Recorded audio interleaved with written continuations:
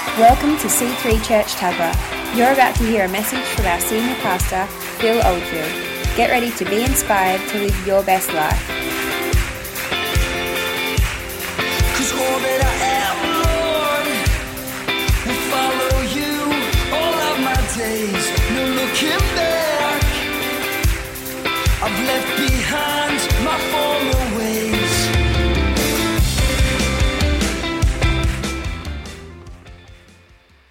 Let's read this out first. Genesis 26, verse 3. God is speaking to Isaac.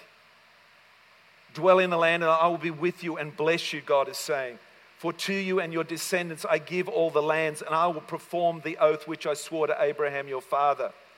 And I will make your descendants multiply as the stars of heaven. I think everyone needs to hear the covenant. This is the old covenant, but we have a new covenant, but it's the same. I'll explain why. 26 verse 4 says, and I will make your descendants multiply as the stars of the heaven, and I will give to you, your descendants, all these lands, and your seed, all the nations of the earth shall be blessed. Because Abraham obeyed my voice and kept my charge, my commandments, my statutes, and my laws, you shall be blessed.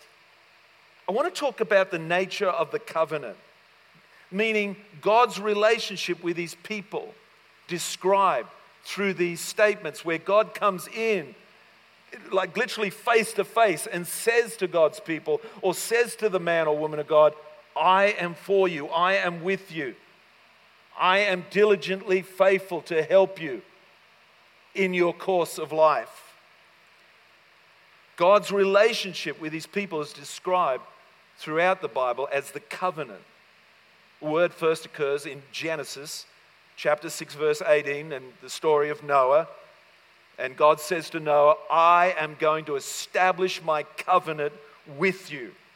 You're going to be excited to realize what that means in a moment. And then he extends it into the New Testament where God made a new covenant with mankind through Jesus Christ. And he's saying exactly the same thing through the gospel. I am for you, I am with you. I want to bless you all the days of your life. If you get with the program, if you honor me, if you're obeying me and living by the Spirit and the Word, I can bless you. And this is the story of this covenant that God keeps saying to his people, to Abraham, Isaac, and Jacob. God's special covenant name, as revealed in the Bible, thank you worship team, is Yahweh, translated the Lord, Genesis 2:4. Exodus 3:14 says, and God said to Moses, I am who I am. Are you up to me now? Yeah, good stuff, guys. Thank you, Justin. And he said, thus you shall say to the children of Israel, I am has sent me to you. Now, this is starting to get personal now. This is God speaking to his people personally. The Lord gave himself the personal name, I am who I am, which means Yahweh.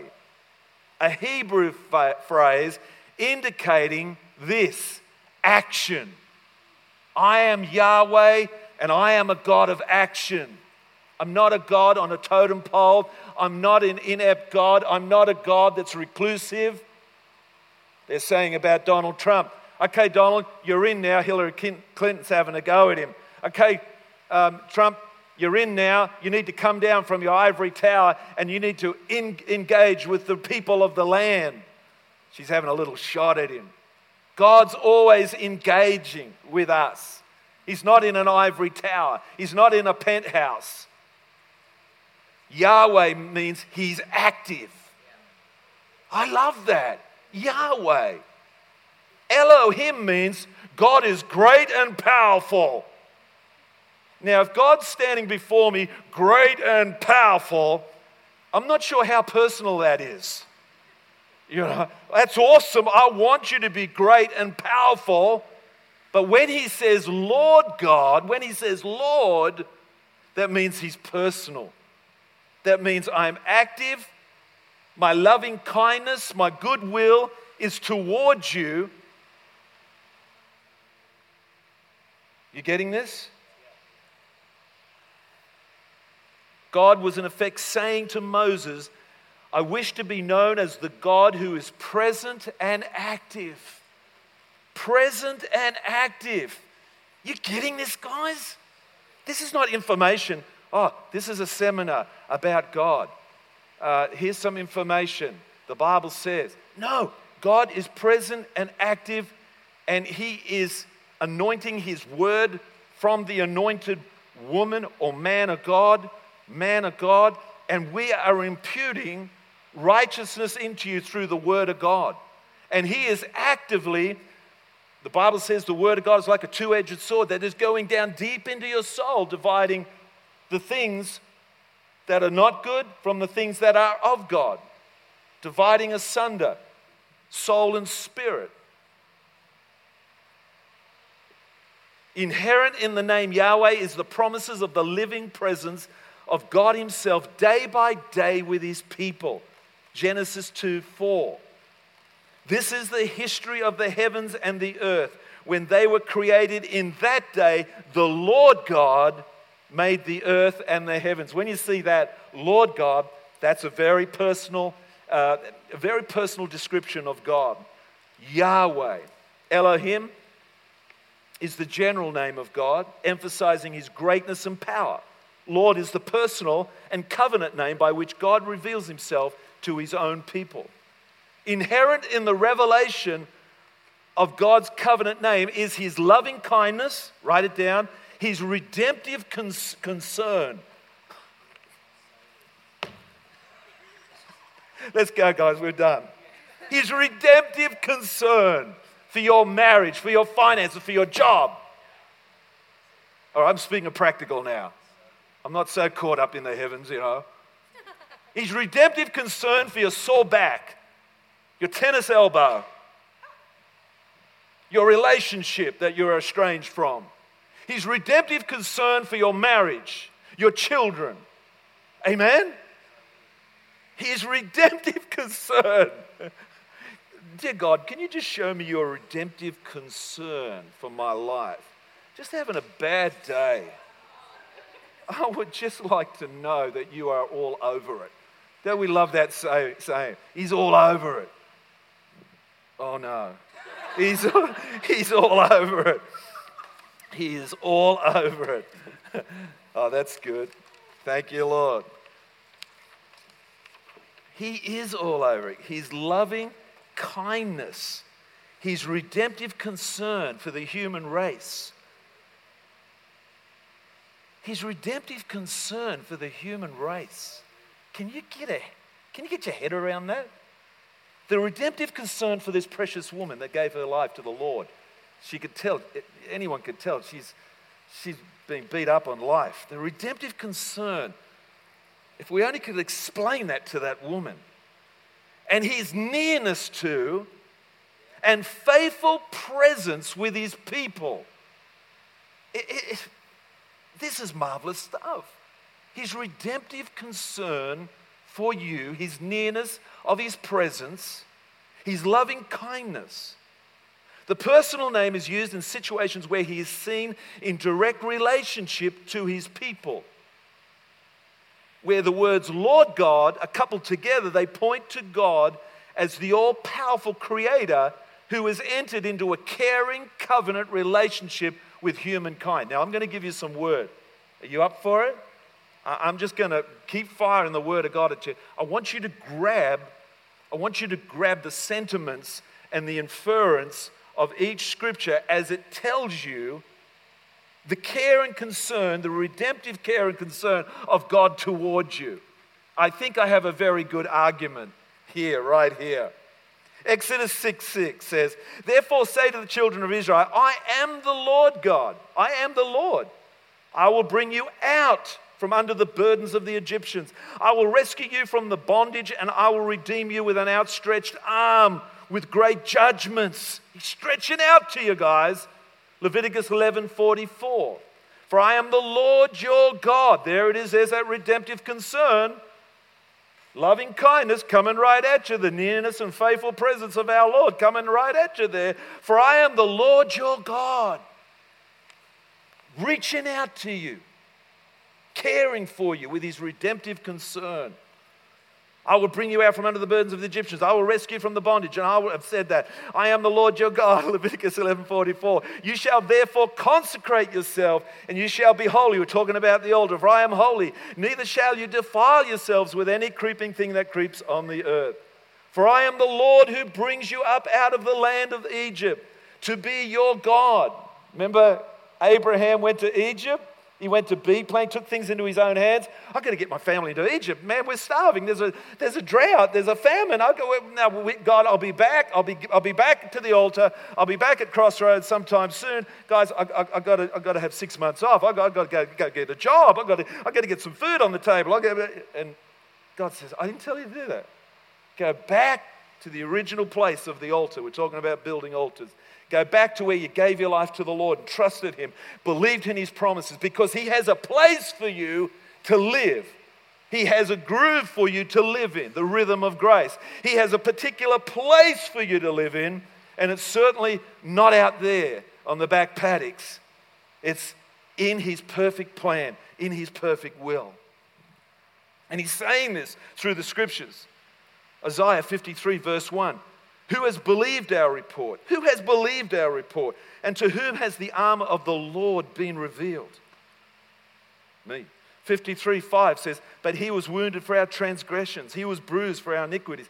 Chastisement for our peace was upon him. And by his stripes we are healed. 6, all we like sheep that have gone astray. All we are like sheep have gone astray. We have turned everyone to his own way, and the Lord has laid on him the iniquity of us all. Exodus 3:14 says, and God said to Moses, I am who I am. I'll state that scripture again. Yahweh, Hebrew word for action. I am who I am.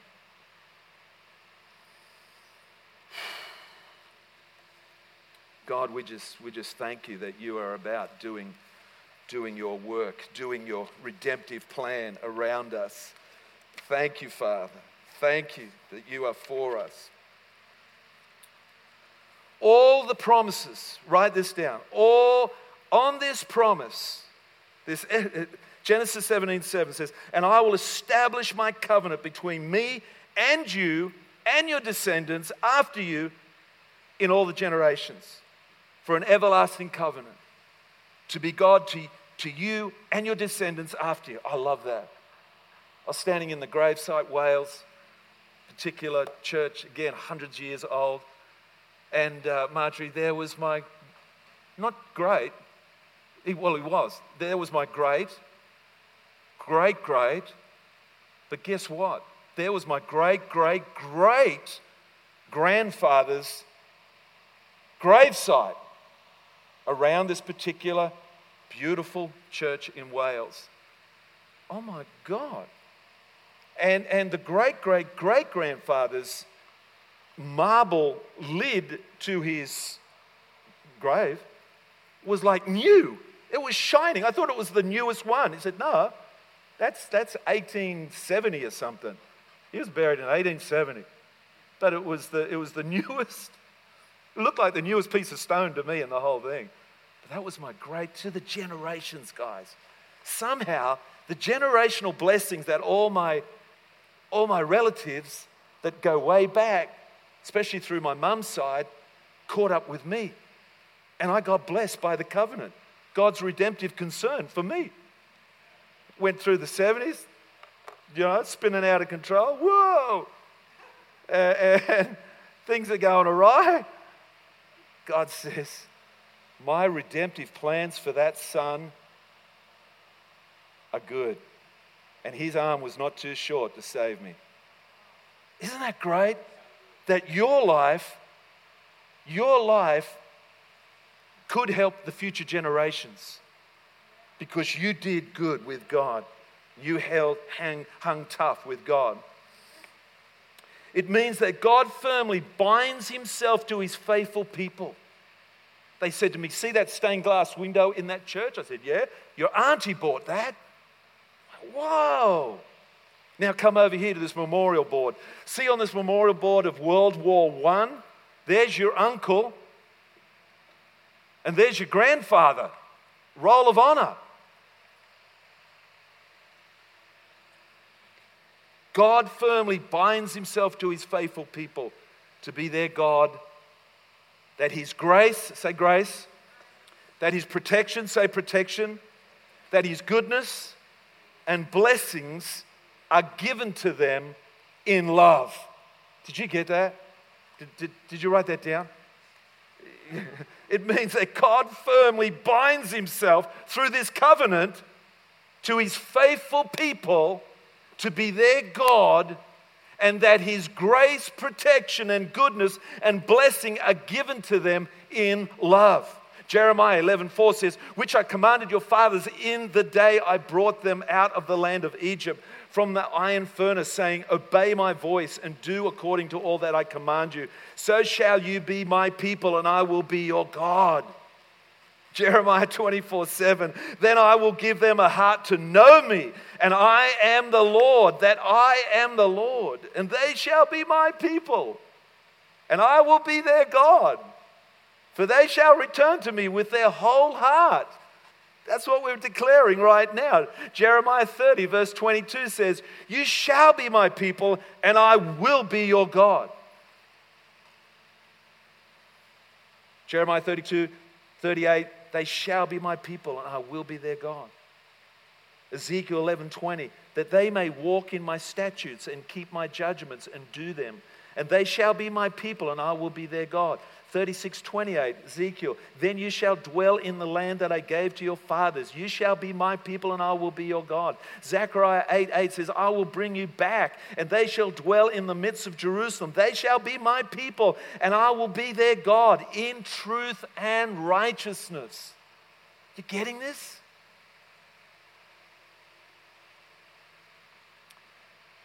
The ultimate goal of the covenant is redemption of mankind. The ultimate goal of that covenant, God is so actively, passionately, redemptively trying his darndest to save your friends and mine, our communities, our suburbs, our streets, our neighbors. He is, and man, if he can just get your attention on the altar of being consecrated to him, he can use you in a magnificent way. He honestly can. All the peoples on the earth, look out. Jesus. Back to the altar. I said it, Romans 12:1, I beseech you therefore, brethren, by the mercies of God, his mercies are new every morning, that you present your bodies a living sacrifice, holy and acceptable to God, which is your reasonable, it's just your reasonable service. Just your reasonable service. To bring, it's for all that Christ did, for all that Jesus did on the cross, it's your reasonable service to put your whole life, not just some of your life, not just a fragment of your life, but to put your whole life on the altar of his will. Did you get that? No, I just want to give him my mind, because look, I'm pretty cool with that. Just mental ascension. I just believe he's God. Look, I think it's pretty done deal. Look, even atheists are saying he did walk the earth, perform miracles, died on the cross. Look, I agree with the atheists. He did come. He did walk the earth. He performed miracles. I'm good with that. Yeah, I'm cool with that. Look, I'm not silly. I know when there's enough evidence. One great archaeologist, he went to uni and used to argue with his uni friends, and Josh McDowell was his name in the late 60s. He was a very intellectual man.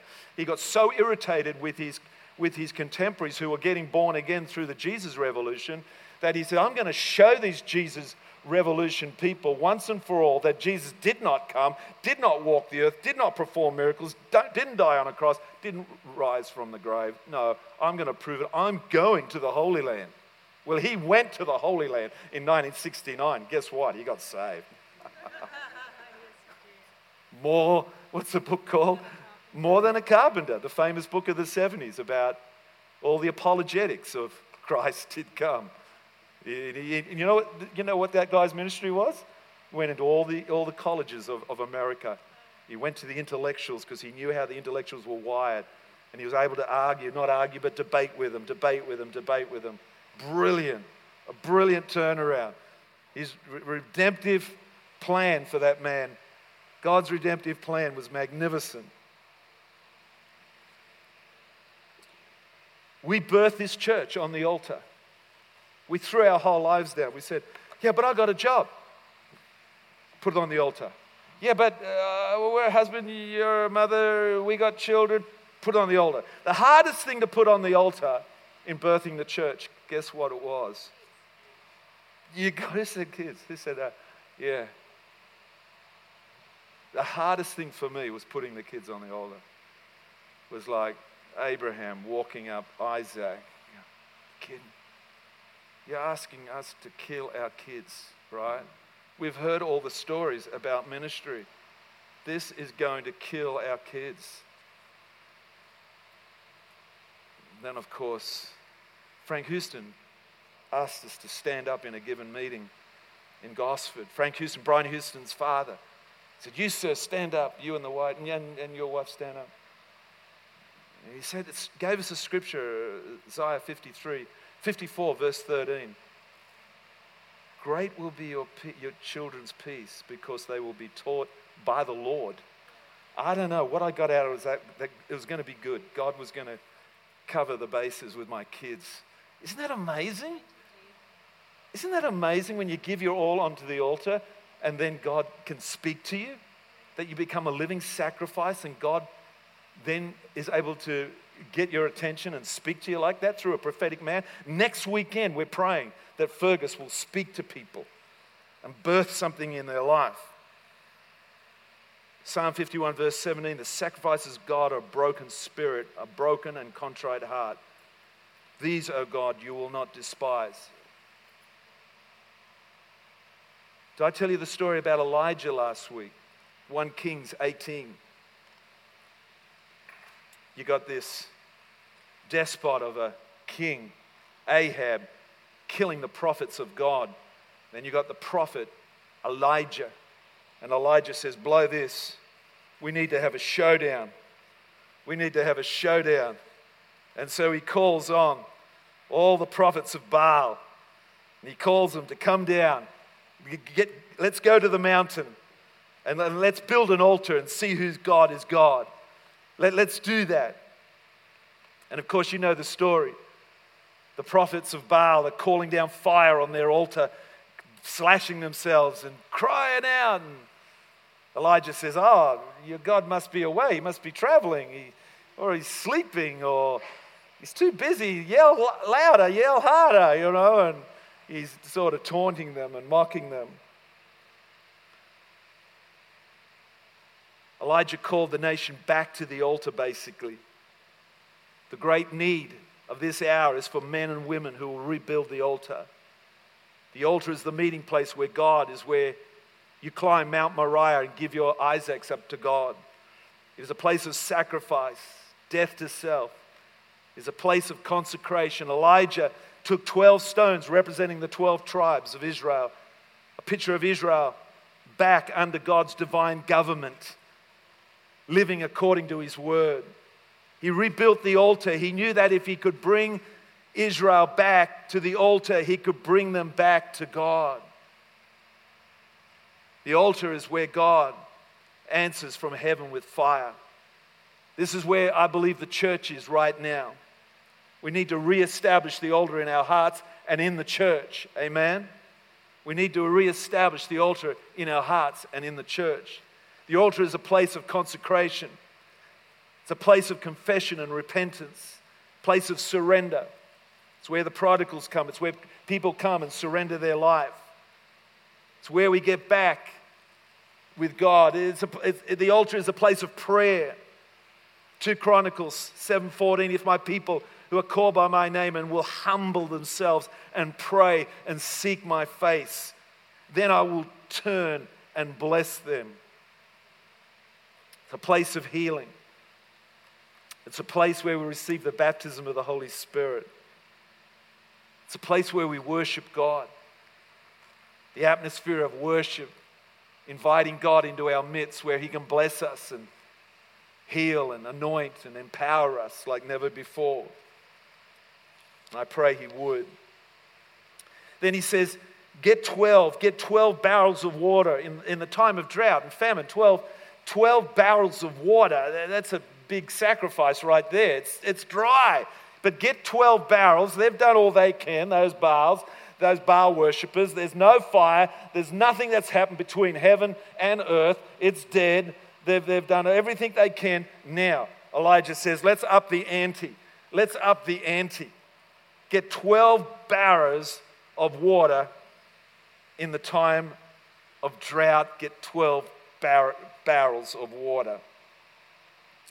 1 Kings 18. Are you there already? 18. Verse 14. But this is what the Lord, the God of Israel, says: the jar of flour will not be used up. Oh, that's not it, is it? Let's go to 18. Then Elijah said in verse 30, chapter 18, verse 30, and Elijah said to all the people, come here to me. So Elijah calls all the people to him. I think that's what I'm trying to do right now. C3, come. Come. Help us. And they came to him, and he repaired the altar. Can you see that? And he repaired the altar of the Lord that was broken down. Elijah took 12 stones. That's representing the 12 tribes of Israel. Now that's representing we need to be united, church. One for each of the tribes descended from Jacob, to whom the word of the Lord had come, saying, your name shall be Israel. Your name shall be the church. With the stones he built an altar in the name of the Lord. Very important, that's in the name of the Lord. And he dug a trench around it large enough to hold 2 seahs of seed. The seed is the word of God. The trench, man, do you know how hard it is to dig a trench? You ever dug a hole in this property? Especially around the car park? Man, it's tough stuff. You ask Phil down the back there. Building an altar is tough work. Turning up to prayer meetings is tough. Praying is tough on the carnal mind. Praying is tough on your pride. Praying is tough. To build an altar is tough.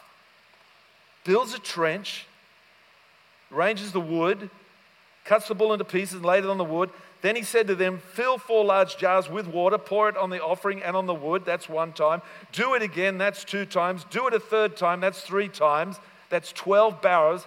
The water running down around the altar. You know, I heard one man, God said, yeah, the water's running down on the altar. And it's turning that dirt into mud. Do you know there's a story about Jesus spitting in the dirt, making with saliva mud? And the mud becomes like this salve to cleanse the eyes. So the eyes, you don't need to be douche with the word. Douche with it. Keep pouring that water. And you've got to be douche. You can hear the sermon once, but sometimes you've got to be douched with it. You've got to keep hearing the word of God. I got God TV at home, and I'm listening to the word of God all the time I can. There's sometimes the same scriptures, but I need it. I need to be douched with the word of God. I need that dirt of humanity in me to be pliable, like malleable, like mud on the potter's wheel. Jeremiah 18, I need to be malleable, and the word of God does that, and the word of God is like water. It's like seed. The Holy Spirit is the water. Water runs down around the altar and even filled the trench. 36. And that time of sacrifice, the prophet Elijah stepped forward and prayed, Lord, the God of Abraham, Isaac, and Israel. He's declaring the covenant right here. And he says, let it be known today that you are God in Israel, and that I am your servant and have done all these things at your command. Answer me, Lord. Answer me, Elijah says, so these people will know that your Lord are God. So that you will know that you, Lord, are God, and that you are turning their hearts back to you again. Then the fire of the Lord fell and burned up the sacrifice. The wood, the stones, and the soil all licked up in the water in the trench. When all the people saw this, they fell prostrate and cried, the Lord, He is God. The Lord, He is God. Love that story. Big showdown. Big showdown.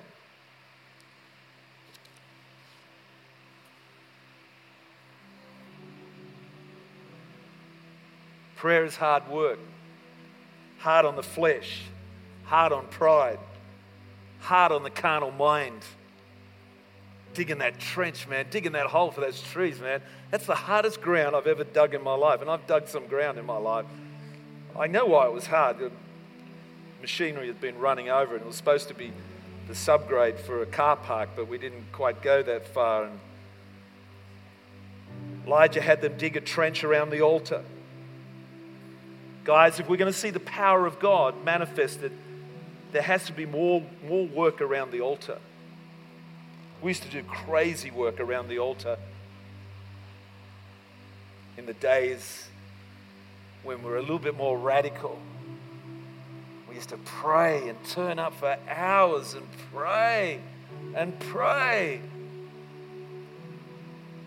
In community halls, school halls, this hall, tents. It's hard work, guys. It's hard work.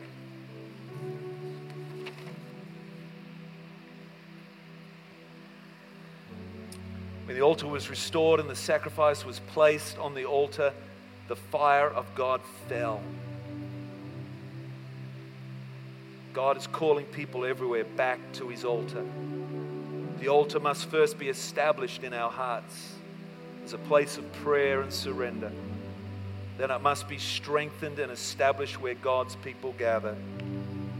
Under the anointing of the Holy Spirit, the people of God coming alive.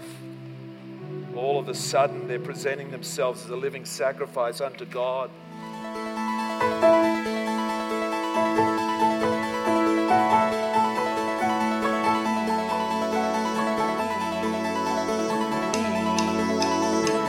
We hope you enjoyed listening to this message. For more information on what you've just heard or how to visit us, go to c3tuggerah.org.au. We hope to see you at church soon. There is no greater love than that of yours. We want the world to know, so we'll rise in selfless faith to live like Christ for all our days.